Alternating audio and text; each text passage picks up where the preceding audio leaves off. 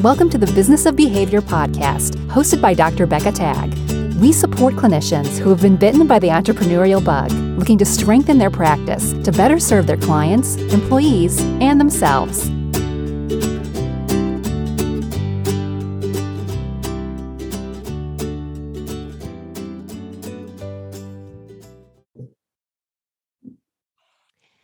Hello and welcome to the Business of Behavior podcast. I'm your host, Dr. Becca Tagg, and I am super excited today, just like any day, that we have somebody here to talk with. So it's not just me talking to my screen.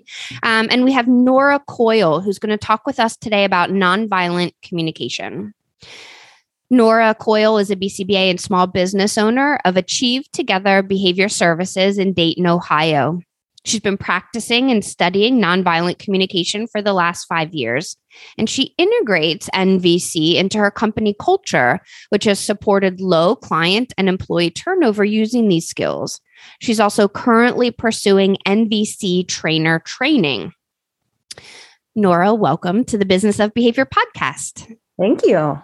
For those of you who are listening and you might be thinking, what the hell is NVC? That's okay. We're going to talk about that. And I want to give a little background about kind of how this came to be. So one, I really adore Nora, both personally and professionally.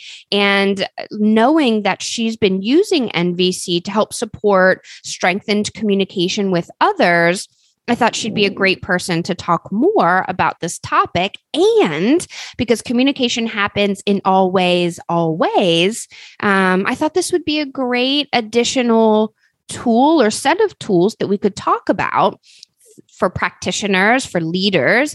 And so if this resonates with you, she's also going to give us some suggestions about places to go for more information, which will be in the show notes. So just the gist of NVC, and this is coming from the nvc.org website. It is based on the principles of nonviolence, the natural state of compassion when no violence is present in the heart. NVC begins by assuming that we are all compassionate by nature and that violent strategies, whether verbal or physical, are learned behaviors taught and supported by the prevailing culture. So if you're listening to that and you're thinking, whoa, behavior analysis, yeah, right? NVC also assumes that we all share the same basic human needs and that actions are a strategy to meet one or more of these needs. And that people who practice NVC have found greater authenticity in their communication, increased understanding, deepening connection, and conflict resolution. NVC was created, founded, I guess might be the right word, by Dr. Marshall Rosenberg in the 60s. How's that sound, Nora? That was exceptionally well done. Which means their website has great copy on it, right? Which is good. So can you tell me a little bit how you found NVC? Sure. So in Dayton, we have the only International Peace Museum, and Diane Diller hosted just an introduction to NVC, and she kind of modeled it for us, and I was just fascinated by it. So I joined her class, and I've been practicing it for 5 years now. And there's lots of online classes that I've taken, lots of in-person classes. I don't know that it really matters. For me, it hasn't mattered whether it was online or in person. I've still gotten the same benefit. And there's different avenues that you can take. And one of the ones that I've taken is empathetic leadership. Okay. So it sounds like within nonviolent communication or NVC, there's different veins. Is that right? The empathic leadership, would that be considered like maybe a specialization or a specialty area? Yeah, I would say it's more of a specialty. Okay. And my certified trainer, Francois, he really owns that and really does some special things with that concept. And he has a really great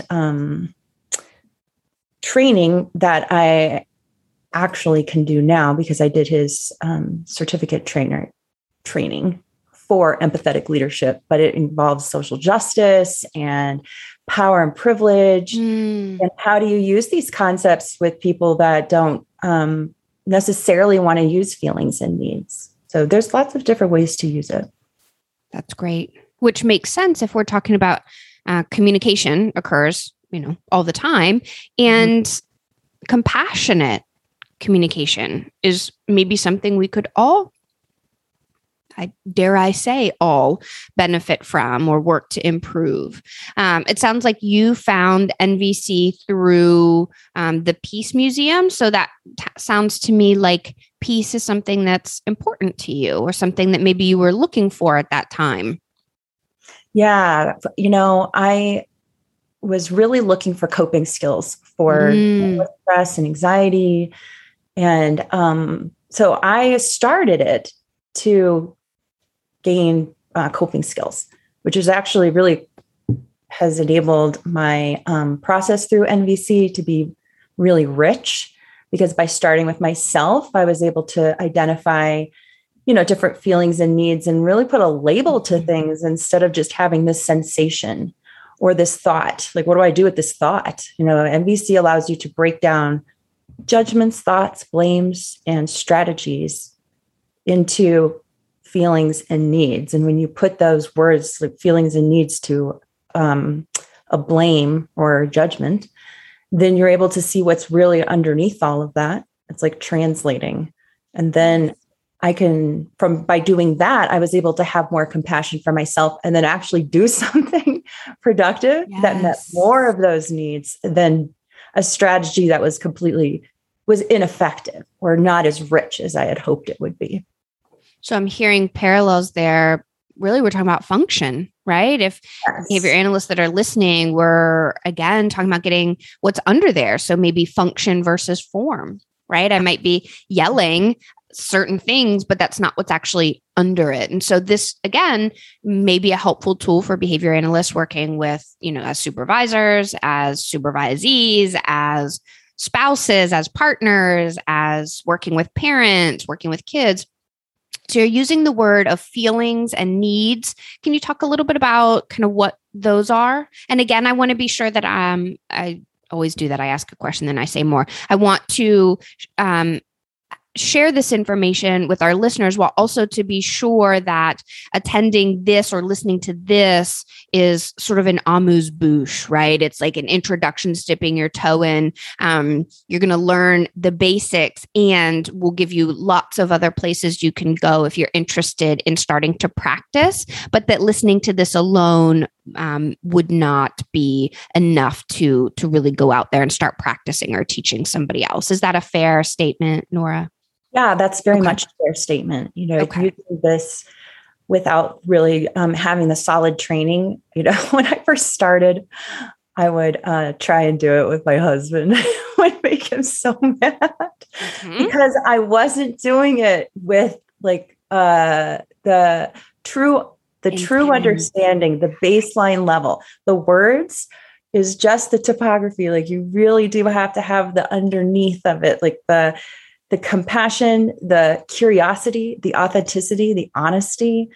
And, like, you can yell in NVC. You can argue in NVC. You can resolve conflicts in NVC. And you can connect with people. I mean, that's the whole purpose, is that you're connecting with people. And so, and I think the reason I say you can yell and argue in NVC is because a lot of people don't know that. They think that when they hear nonviolent communication and that it's not based in violence, I'm not always in a state of compassion and curiosity.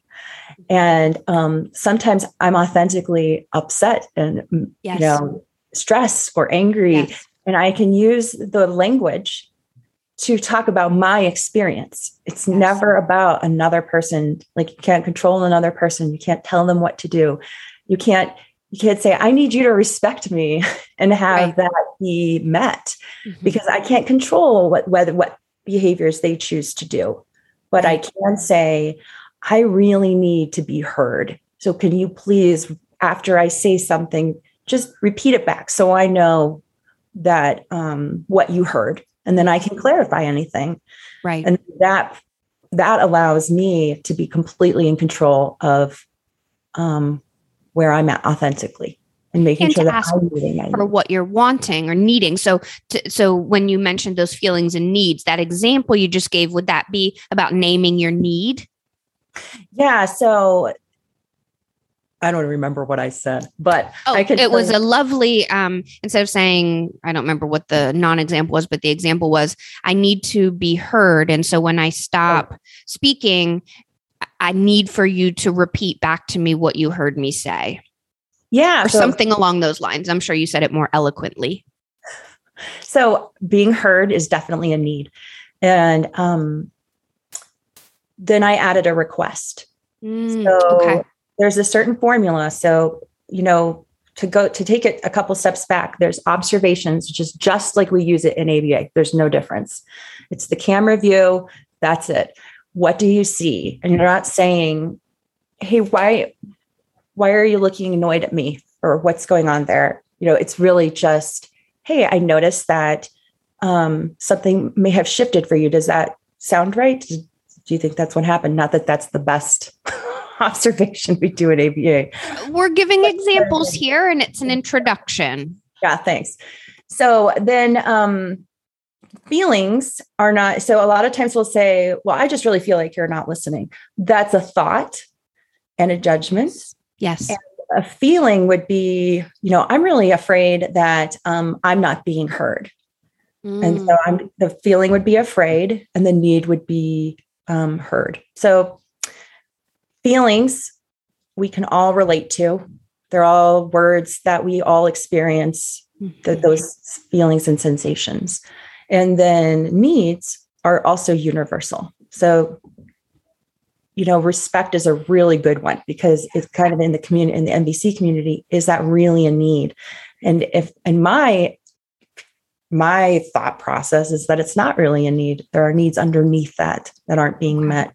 And so the idea is that, NVC is in 62 countries. Wow. And, yeah. And a lot of the,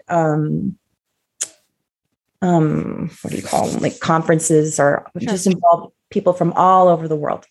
And regardless of language, we all share universal needs. Yes. So some examples would be to be seen, to be acknowledged, to be supported, love, food, even sex, water. Did I say connection? Nope. But that, yep. Support. I mean, there's a long list. It's easy to Google. You just search NVC needs and it pops right up. Okay. And so those are all things that we can relate to. So we can translate blame, judgment, and even, strategies like somebody not showing up for something. You can look at that as, okay, well, what needs might they have been meeting? And then that allows me to completely relate to that person.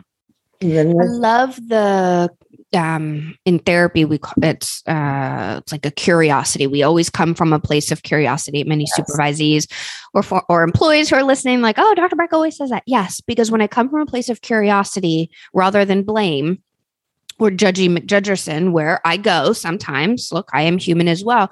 It's I'm wanting to understand where you're standing, because that allows us to communicate better. And I think I'm hearing similar for NVC, right? The compassion comes from understanding another person's stance. It's not wrong. It's not right. It's just their stance. And it's important simply because it's their stance or perspective. Is that right? Yes, that's 100% true. And it's taken a lot of practice. It's been 5 years of really intense practice.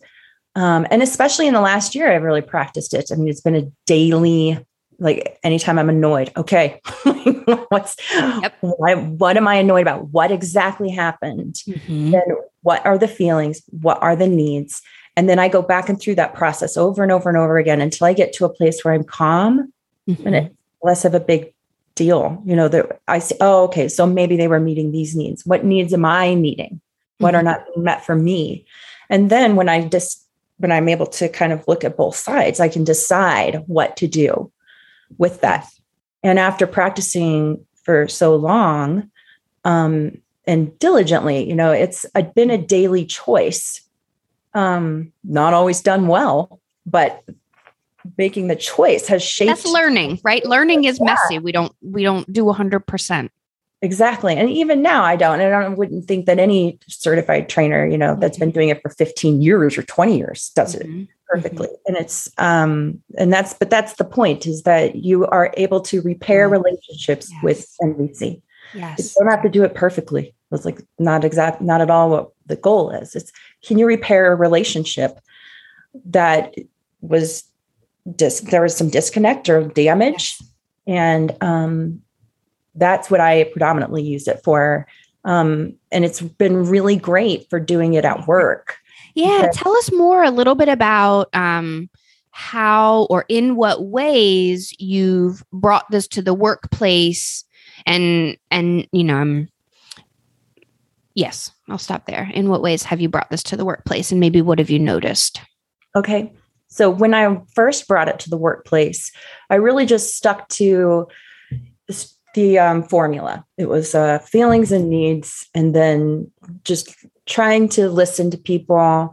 But what was being completely missed was identifying what I needed first, so that I could be more open to listening and hearing with curiosity what was going on for somebody else. Because so I want to interrupt there because I want to be sure what folks are hearing is that this nonviolent communication NVC does not always mean giving in to the other person. This does not mean that we're abandoning our needs or our wants, that we're not setting boundaries. A double negative. I know that's horrible, and it came out before I realized.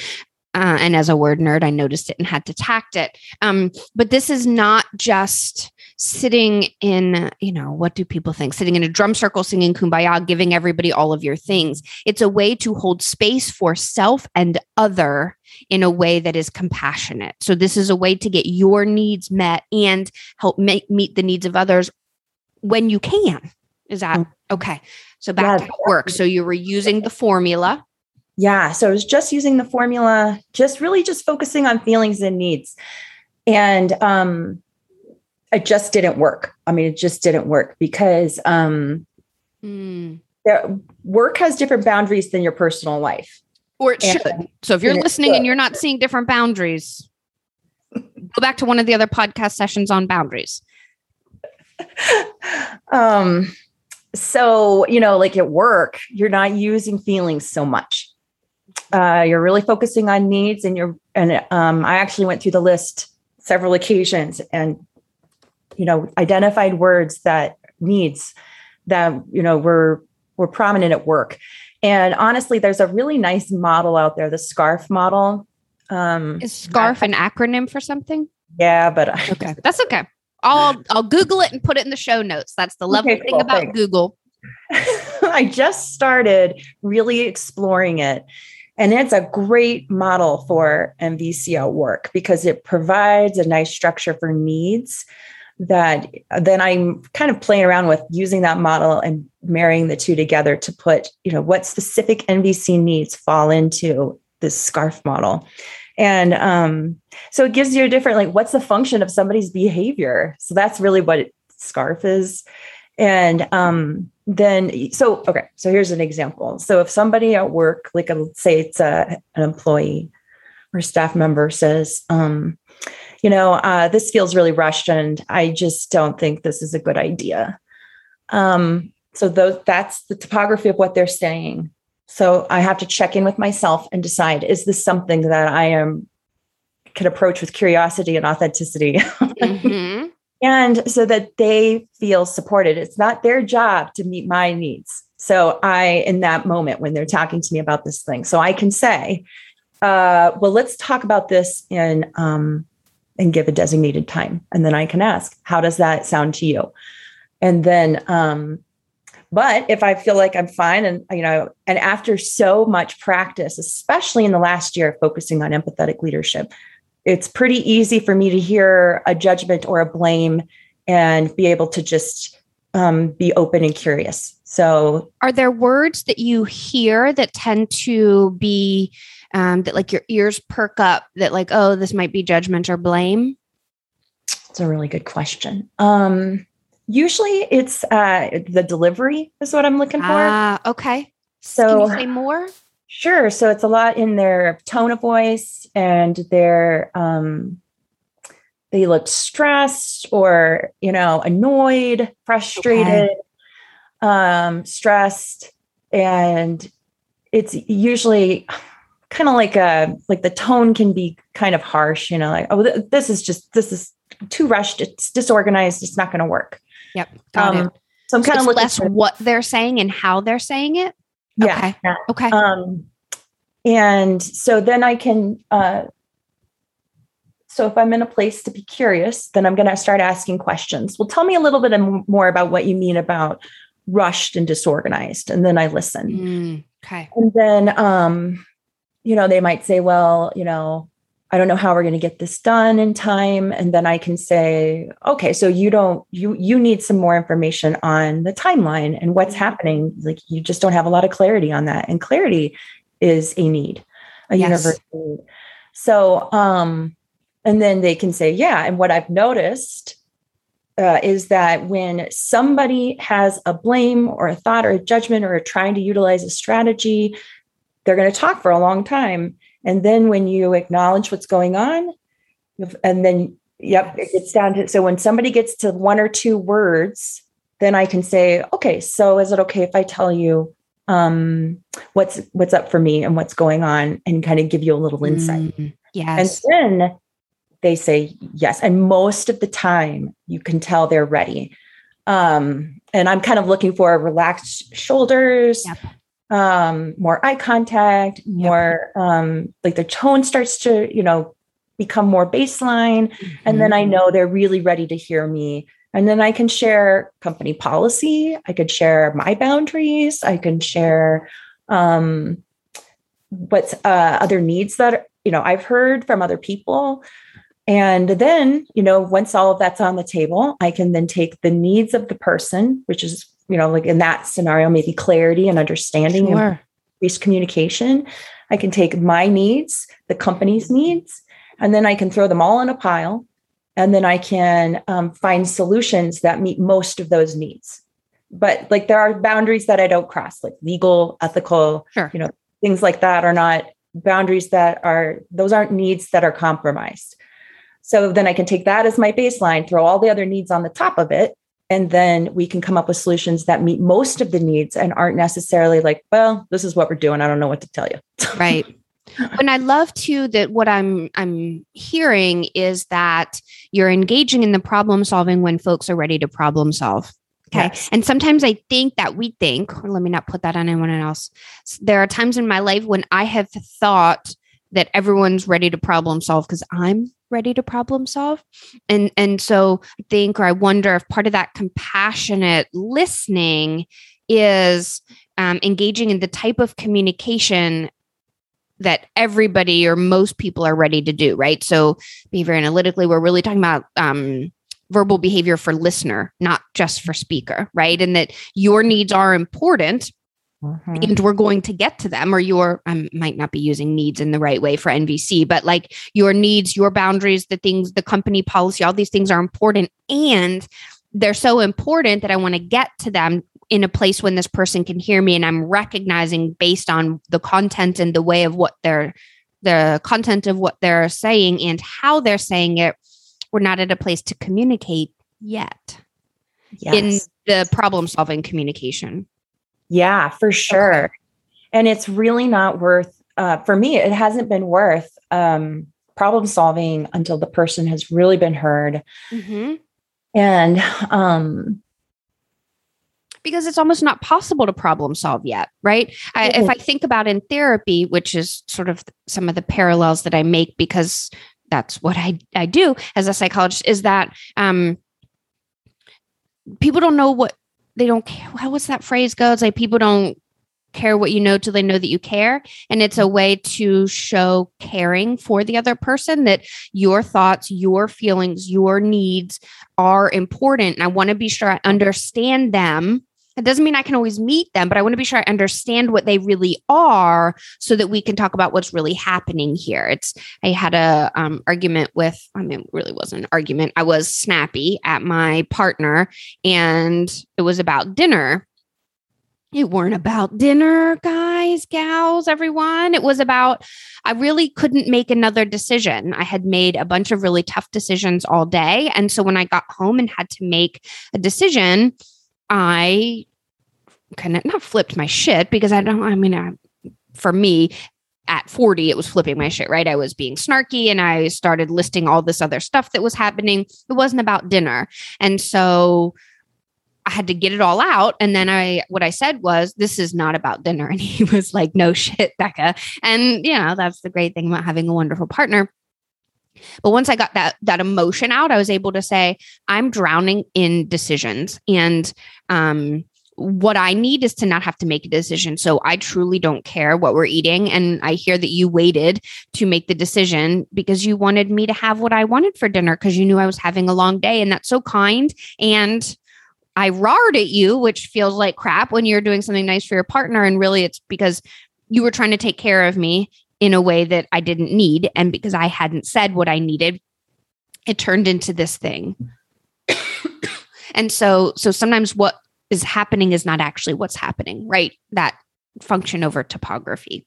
Yes. Yes. Yes. So you're using this in, I hear your example was about communication with team members, right? What are they needing, particularly around projects, which I can appreciate. I think I forget that not everybody has the knowledge I have. And I don't mean like content knowledge. I actually think I'm pretty good at remembering people don't have the same of that. What sometimes I forget is that folks don't know some of the other business stuff. Like, so here, we can't do this because we have to meet this law, or I can't purchase this because I just had to buy 2 new printers, or these other things that I forget that they don't know. And so sometimes I don't give enough information.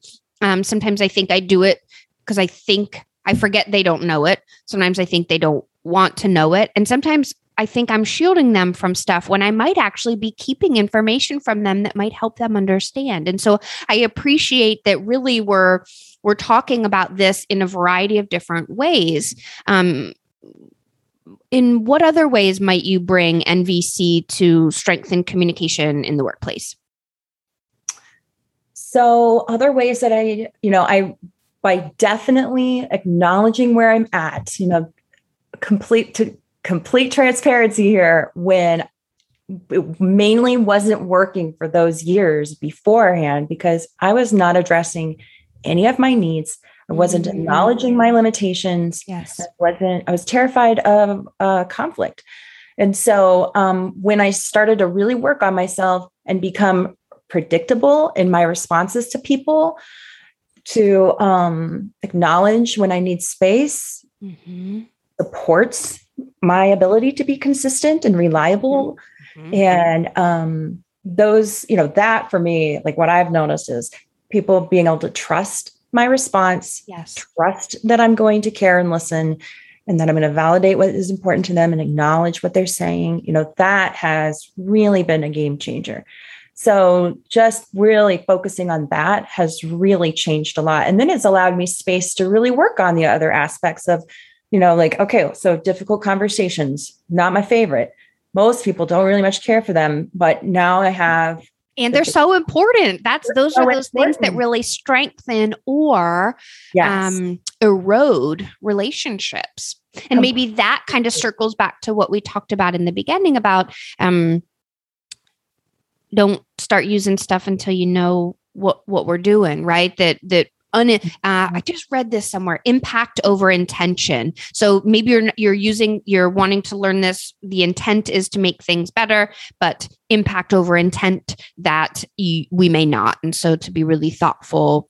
I also really want to say thank you for sharing the areas, not the areas that in order to use this, we have to do our own work. And I would actually gently say that goes for kind of anything, that how we are in the world and where we are in our stuff impacts what's around us because we're part of the environment. And I mean, lately, I know I had shared with you before we started recording, I've taken on a bit too much,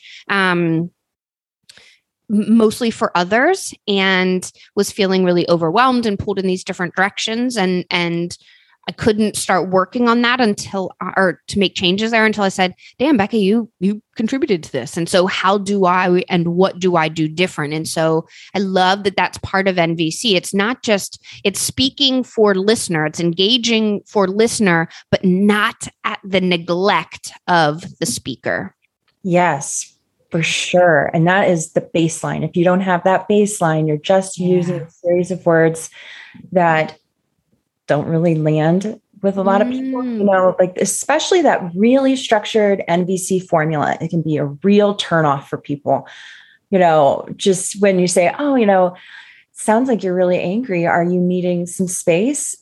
That sounds very foreign to people and can be a real turnoff. And especially if you don't talk like that and you're now trying to practice and put on this new hat and play around with it,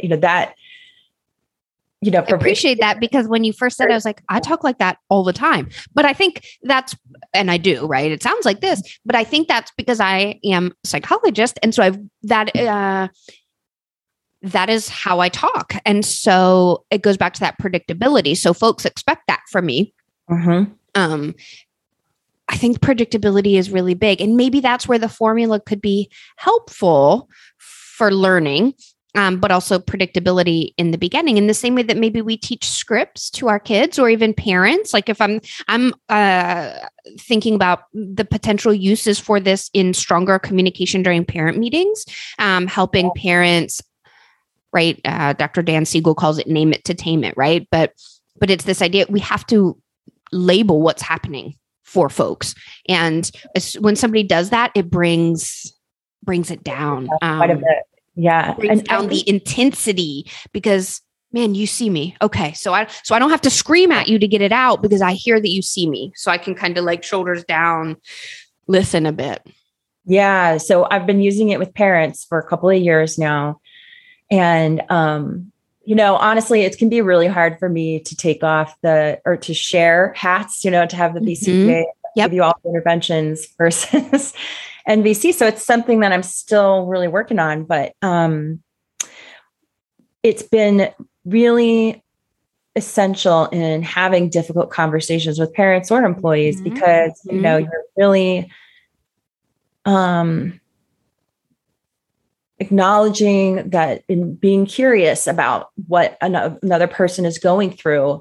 And honestly, a lot of times, whatever you think is going on isn't really what's going on. Right. So it's that dinner example. Corey was so taken aback by my the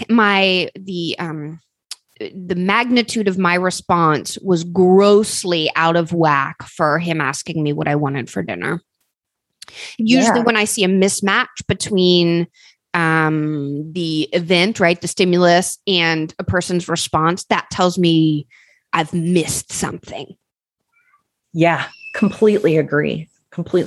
And, that's what I've noticed with parents, is that it can be, okay, so if I share this intervention with you, what is the response? And then, I like the name it to tame it. And that's kind of what happens. And you can say, well, okay, how is that for you? And when you said script, I've added scripts to my vocabulary a little bit, very intentionally, but very slowly. Yes. That way it's more authentic to people. And so I can say, how is that for you? But like 2 years ago, or even a year ago, that was like a weird phrase for me to use. So now I can say, so how is that for you? And then people can share. And then I can make an adjustment based off of what they shared. Maybe it's too stressful. Maybe it's too hard. And they're balancing 15 other things in that moment when that behavior occurs. Well, then I can say, okay, well, it sounds like you need something a little bit more easy and something manageable and something that's already in your repertoire. And then I can share a recommendation to meet their needs. Because if I want them to do the whole thing and they can't, then we're not going anywhere. Nope. Then we're like this, right? And that's what I just did was put my hands together. I forget folks can't see us, but it's this idea that like, maybe that's where sometimes people say BCBA hole, right? Like that we're saying, well, you have to do it the way that I'm saying. And the person's saying, I can't, or I won't. And we're saying, well, you have to. Okay.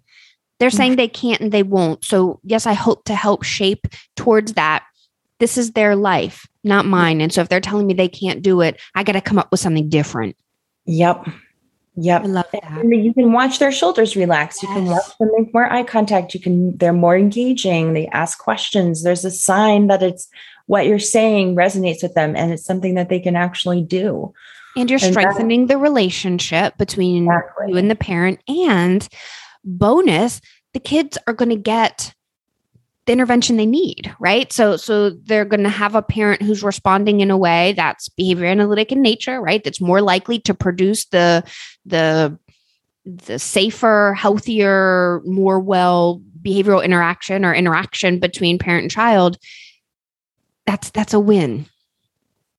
Okay. It is. It really is. And it's so much more successful in the long run.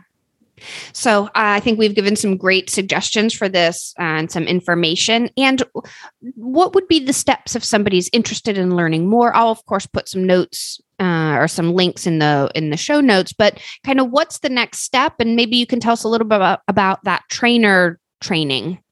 Yeah. So you can find, let's see, it's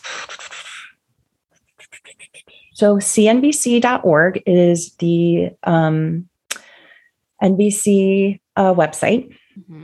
And there's nvcacademy.com. They have a lot of library of classes that you can take. Oh, great. Okay.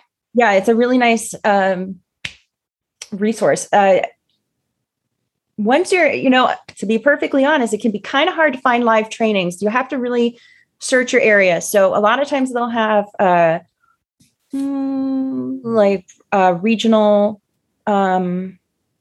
groups. So like there's a great NVC that covers Ohio, Michigan, and Canada. And then we have one in Ohio. And they are out there. You just have to kind of look up, your state and NVC. Okay. And it will pop up. You look for certified trainers in your area. Like we have one in Dayton and we have one in Columbus. Mm-hmm. And so they are out there. So you don't have to have somebody doing it in your area to really have the benefit. There's like NVC Fest happens a couple times a year, and that involves everybody from all over the country. And then if you decide that this is something you really enjoy, you can do you can become a certified candidate. But that is, what's kind of interesting is it's not super structured, but you have to have 50 days of classes under your belt. Okay. And that is, a day is 6 to 8 hours, and it has to be back and forth it has to be live. Whether it's synchronous. Yep. Yes. Thank you.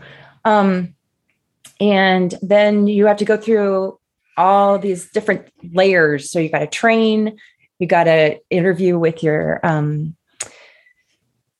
certificate, whatever the trainer person, sorry. Mm-hmm. And then, and that takes about 3 to 5 years, and that's after you apply. So for me, it'll probably I'll have practiced for 7 to 10 years before I'm actually able to be a trainer. Mm-hmm. And that's because to integrate it into your life is extremely time consuming. Yeah. And it also, we know as behavior analysts, right? It takes a long time. It takes lots of repetition and practice and performance feedback to truly master something or to move towards mastery. And we shouldn't be teaching until we are closer to mastery. Yeah, I completely agree, especially NVC, because some of the criticism out there is completely fair. It's just you're always in a state of compassion, sometimes I want to be angry and communicate that this is wrong. Especially in the realm of social justice, you can't tell people to not be angry, and NVC isn't about being calm and curious and compassionate all the time. And that's one of the big misconceptions. And I think it's because people haven't really integrated it into their life. And that can be, detrimental because it's such a wonderful structure of communication. And that this strategy for me has been life-changing. When it sounds like it's made a big impact on the culture of your organization as well, that it's created space for open communication and psychological safety. And it also sounds like it's had very real potential data impact in your turnover rates. Is that something you feel comfortable sharing, or at least maybe not the exact numbers, in whatever way feels comfortable for you to share? Yeah, sure. So I tracked back to 2019, which is when I started using it at the clinic. And the turnover was 37%. And then in 2020, it was 40%. And then when we were all quarantined, I jumped into empathetic leadership and have completely, I must have taken, I don't know, 10 days worth of courses in the last year on empathetic leadership. Yep. And I integrated it every single day. And I tried it and I watched what happened, and I really worked on myself. And then the percent went down to 6% turnover. Wow. Yeah. During, COVID, when everything was horrible, it was, of course, that was after we came back. So it's been a full year of 6% turnover. But I also wonder if it was extra needed during that period when everyone is, and not even like it's past tense. I mean, it's still happening. When we really need to have our feelings heard and our wants seen. And I think that's great data, right? It's been really nice to look back, and it's also really satisfying to see all of the hard work that I put in really pay off.